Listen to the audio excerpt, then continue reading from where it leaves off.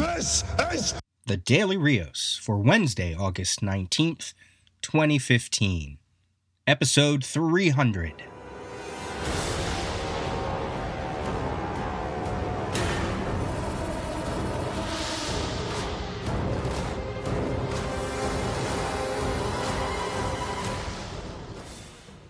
Okay, that intro was a little more epic than this episode actually will be.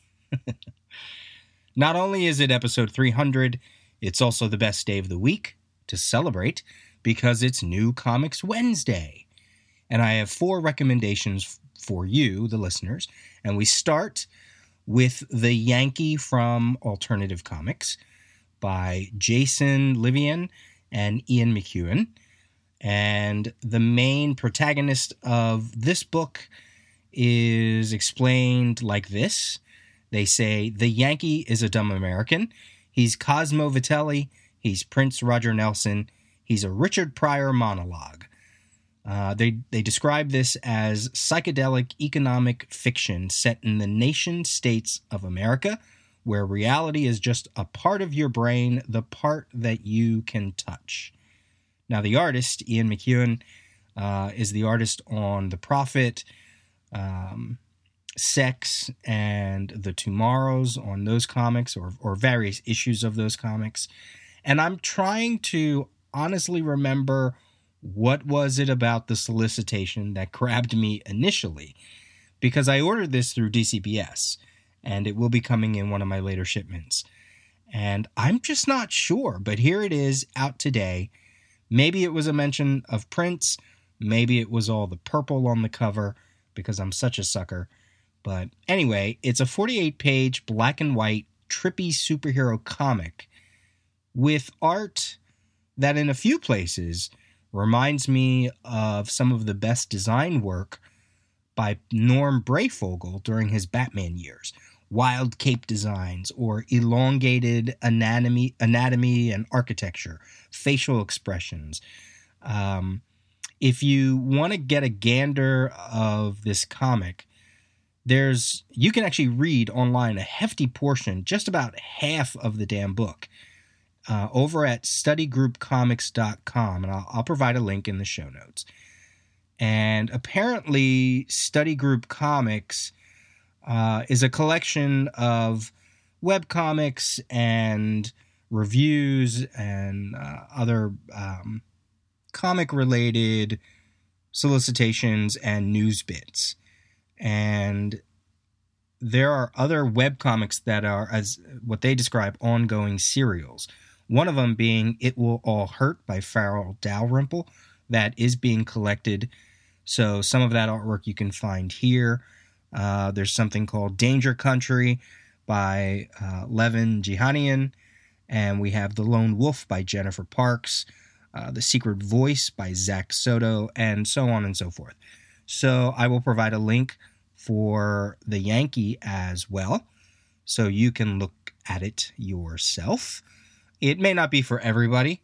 Again, I'm not even certain why it was for me when I saw it in the solicitation, but I ordered it, and I didn't even see this preview before I ordered it. I think I just saw the solicitation, but it looked quirky enough, and it looked like something that would appeal to some of my comic book sensibilities, so I grabbed it. Continuing with the music theme, from Fantagraphics, we have Ed Piskor's Hip Hop Family Tree, the monthly comic. This is the first issue of a monthly comic book, which is ultra rare for Fantagraphics. Apparently, they say they haven't done this in 39 years. With new covers, artwork, a director's commentary section that describes the motivation process and research involved in making the Hip Hop Family Tree Treasury editions, plus other surprises. This first issue highlights the breakdancers, graffiti artists, DJs, and MCs who formed hip-hop culture beginning in the tenement rec rooms of the South Bronx in the 1970s. Not only is it a monthly Fantagraphic comic, but the first issue comes with variant covers, which is madness. And each one spotlights a different figure from hip-hop history, including Eazy-E, Slick Rick, and more. And the variant covers are all riffing on the Marvel 25th anniversary cover design from 1986. Now, there were, I think, 2 free Comic Book Day editions of Hip Hop Family Tree. The Treasury size editions are now up to volume 3, and now we have the remastered singles. And make no mistake, this isn't Marvel Comics trying to blow smoke up your dress, trying to convince you that they've had some kind of long-term, meaningful relationship with hip-hop music in an effort to sell you variant covers. No, variant cover ripoffs, really. No, this is Ed Piskor. He's a Pennsylvania white boy who grew up and has researched and lived hip-hop music and comics and wanted to contribute to the culture of it in the only way he was able to, which is comics, the comic medium. He's not a newbie to the game. He has several graphic novels under his belt, including 2 with the grouchy uncle of comics, Harvey Pekar, which that's no joke, right? I'll link a bunch of stuff in the show notes, obviously, and I'm going to link something that I've linked before, which is a video interview with Ed from Time Magazine, where he goes deeper into the backstory of Hip Hop Family Tree and how hip-hop has had a relationship with comics, with DJs and rappers taking on other identities and code names, rap battles, breakbeat battles, using comic book art on album covers. So hip-hop certainly was aware of comics. Not that that's always been necessarily the case the other way around, no matter how much Marvel wants to try to persuade you. So this is Hip-Hop Family Tree, which really is an exploration of hip-hop and comics. So you have to see this if you haven't. And here it is. Now you can get it in monthly format instead of those Treasury editions. By the way, Ed Piskor has a lot of his work serialized on Boing Boing as well. So he's definitely out there as a creator. And I love these books. I dig these books. Next, apparently it's a good month to be Amanke Nwalpin. He's an artist that I really hope manages to get in front of more eyes. I talked about his book, Clandestino, in the last previews episode. Last week, he was mentioned on New Comics Wednesday as the artist of IDW's Boy One. And now comes Young Terrorists, #1, from Black Mask Comics. Now, Black Mask Studios has only been around since about 2012, 2013. It was founded by Brett Gurwitz, Steve Niles, and Matt Pizzoli, who is the writer of Young Terrorists. And their mission statement, it says they're a comic publisher and media production company that supports and advocates for subversive artists, building bridges and breaking down barriers so their work can reach new audiences. And they've had a couple comics roll out that I've paid attention to, Occupy Comics being one of them, The Liberator, God Killer. Grant Morrison is going to have a book coming out with them called Sinatoro. Steve Niles has a book coming out called The Disciples. It's a small publishing group. You might miss them in previews, but they're putting out interesting works, and I like to pay attention as much as I can. So this one, Young Terrorists, I think because it was the artist, Amanke Nwalpin, I noticed that he was doing the art, and he's someone that I'm paying attention to. The premise for this is, what if the smoking man from the X-Files were a real person, and his daughter found out what he did for a living? The daughter of an assassinated globalist kingpin breaks out of an internment camp and leads her fellow escaped prisoners in a battle against an elitist conspiracy of shadow governments, megabanks, and military juntas in this edgy and subversive sci-fi thriller. Young Terrorists continues the legacy of DMZ and the Invisibles as it maniacally rips the scab off life under the New World Order and revels in the pus underneath. Ugh, gross. There was an interesting article with Matt Pizzolo, the writer, on a website that I don't like to give promotion to too often, if at all, because they are producing variant covers with Young Terrorists that are riffs on hip-hop covers. And they're coming out, obviously, earlier than the variant covers that Marvel is putting out. So within the interview, the writer was asked about, him putting out these variant hip-hop album covers, and so did Marvel. And he had this to say. I thought it was really interesting. He says, "It's complicated because I assume a lot of the editors and creators at Marvel probably grew up on hip-hop, so I don't think it was intentionally callous." And what he's talking about is the idea that, there's been quite a number of people mixing comics and hip-hop covers, classic hip-hop album covers, and certainly Black Mask was doing it as well. And then all of a sudden Marvel made their announcement, and it just felt kind of it just felt kind of false. So he's making reference to this. He says, "Obviously, initially I was just bummed that they released theirs first. They released their announcement first. But as I went through the images from Marvel, I became kind of more rattled by the lack of care that seems to have gone into some of the choices. The only albums we share in common are ODB and Biggie, and those were among the ones I was most concerned about doing since both ODB and Biggie died tragically. It really had to make sense for me to be willing to do these homages. I get the cleverness of Ant-Man on Biggie and Howard the Duck on ODB, but it really felt cavalier and unsettling. They're mocked up on DeviantArt and Tumblr every day, but it's different to see major motion picture characters kind of mimicking those poses. It's not so much the homage, it's the context. With our Ready to Die homage, there's a statement in portraying those characters as babies with a rocket launcher. At the very least, there was a reason to it. It's a nod, obviously, but it's not simply a gag. If there wasn't a message there, we wouldn't have done it." And that's a lot of what some of the creators of the hip-hop superhero mashup covers that were already out there for years, that's kind of the same argument they had. Not only that they felt it was Marvel biting a lot of the stuff that was already out there, but that they kind of did it all haphazardly. So anyways, that's a little sidebar to that book coming out. So I'll be checking that out. As I said, it's a Aminke Nualpin month, I guess. Which leads us to the final recommendation for the episode from DC Comics, Wonder Woman by George Perez, omnibus hardcover for 75 shimoleons. So this collects the first 2 years of George Perez's 1980s run on Wonder Woman. It's issues 1 through 24 and Wonder Woman Annual 1.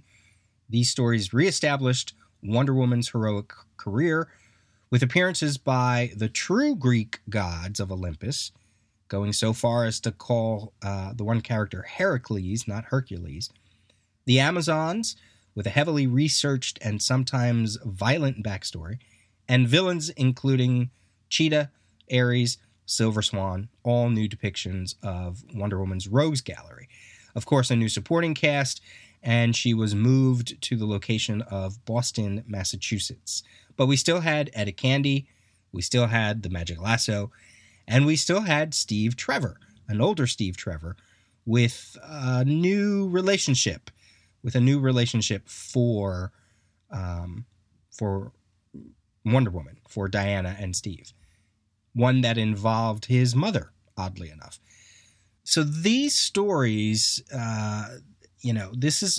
these stories feature her introduction not only to new readers, her origin, but her introduction to the larger DC universe at the time during the Legends event. Because remember, this is post-Crisis. So post-Crisis, Wonder Woman shows up during Legends, well after the Justice League of America has been formed. Not only formed, but disbanded and then reformed with a new team. Well after Superman has been part of the DC Universe, Batman, etc. So she is very new to readers and to the DC Universe. These stories, she has a crush on Superman. He has a crush on her. There's the Great Challenge of the Gods story arc, where for a hot second it was believed that Heracles might even be her father. And this was George Perez's deeper exploration, if not always successful, at least deeper, of what it means to be an ambassador of peace as an Amazon. I loved this series when it came out. I was a Wonder Woman collector before this, but I think this is the one that made me really appreciate the character. I still have the issues to this day. There are 4 softcover trades of this same material, but the first 2 are hard to find. So here's at least an omnibus. It is expensive, but if you ever get your hands on the softcover trades, get them, because, like I said, I think they might be hard to find, at least the first 2. I remember this at the time. The big deal was, DC had done The Dark Knight Returns with Batman, and then, of course, Batman Year One. And then John Byrne had revamped Superman with Man of Steel. So they said now it was the Amazing Amazon's turn. Now, initially, this was under the writer Greg Potter, who was a writer with on the title Gem, Son of Saturn. And then they brought in George Perez as artist. I don't think he had it in his mind that he was ever going to write it. Well, he took over writing after 2 issues and stayed on the book for about 5 years as a writer and or artist. Now, I seem to recall that there was an ad that kicked off this series, and it was an ad that was tipped into a book. So it was like an ash can inside of a comic. It was only maybe about half the size of the comic, and it had black and white preview pages. I might be blanking on this because I can't find anything online. I could probably dig through my collection to see if other books at the time had this ad in, or I might be going crazy. I don't know. Somebody has to know what I'm talking about. Where did I see a black and white preview of the first issue? It's not one of the DC Currents, because I remember that one because I cut it all up, and I still have some of the images to this day. It was inside a comic, and like I said, it felt like it was tipped in, and maybe it was even color, I'm not sure. And it was only half the size, and it was only a couple pages. They may even have been out of order. I don't know. It's in the back of my brain that this was a thing, and someone has to help me out here. But or maybe I'll find it in my collection someday. Not only do I love this series, but I've always wanted to do a run of podcasts on this series, on this particular volume, obviously because of the George Perez connection. And I know there's a Wonder Woman, at least one Wonder Woman podcast already out there, the Invisible Jetcast. I don't know how current it is. I don't know. Maybe I will. Maybe I'll incorporate it into the Tower podcast when it gets to 1986, 1987. Now, what's interesting about that is the secret of the Tower podcast, which I haven't really talked before, and which is buried here at the end of this episode, so some people may not even hear it, is that, okay, it was a new Teen Titans podcast. I knew it was going to be a Dick Grayson podcast to some degree, and I also knew it was going to be a George Perez podcast to some degree. But with the Tower name, one of the other ideas that relates to a tower was that I was going to eventually also talk about Grant Morrison's JLA, because their headquarters was the Watchtower, right? Get it? See what I did? So I always meant it to be some kind of like umbrella theme, even to the point where shortly after I released the first episode of The Tower way back in September 2009, there was a popular culture academic whose name was Ray Brown, who died in October 2009. And Chuck Coletta, who works in Bowling Green, which is Adam Murdo's alma mater, he sent me the obituary, and Ray Brown founded the university's Department of Popular Culture, and it was the first academic department in the country to do so in 1973. He had a quote that was quoted in the obituary that was pulled from one of his writings, and it says, popular culture, it is the everyday world around us, the mass media, entertainments, and diversions. It is our heroes, icons, rituals, everyday actions, psychology and religion, our total life picture. It is the way of living we inherit, practice, and modify as we please, and how we do it. It is the dreams we dream while asleep. And in one of his writings, he mentions the concept of the ivory tower. So all of that was also going to be a part of the tower. And who knows, maybe it will be someday. So not only was it New Teen Titans, but it was all this other stuff as well. And I think Wonder Woman could fit, as a Perez spin-off podcast series. But we'll see. We'll see. It's going to be a couple of years before I get there, probably. A couple of years in New Teen Titans publishing chronology is what I mean, because I'm only on I just did issue 8, right? So I got a long way to go to where the New Teen Titans hits 1986. But anyway, that is the big episode 300. That is your New Comics Wednesday recommendations. That is all for today. Send me an email, peter@thedailyrrios.com. Visit the website and leave a comment there if you so please. You can always leave me an iTunes review. I want to thank everybody for taking a little bit of time out of their day to listen to my ramblings. And this has been the Daily Rios for Wednesday, August 19th. I will talk to you tomorrow.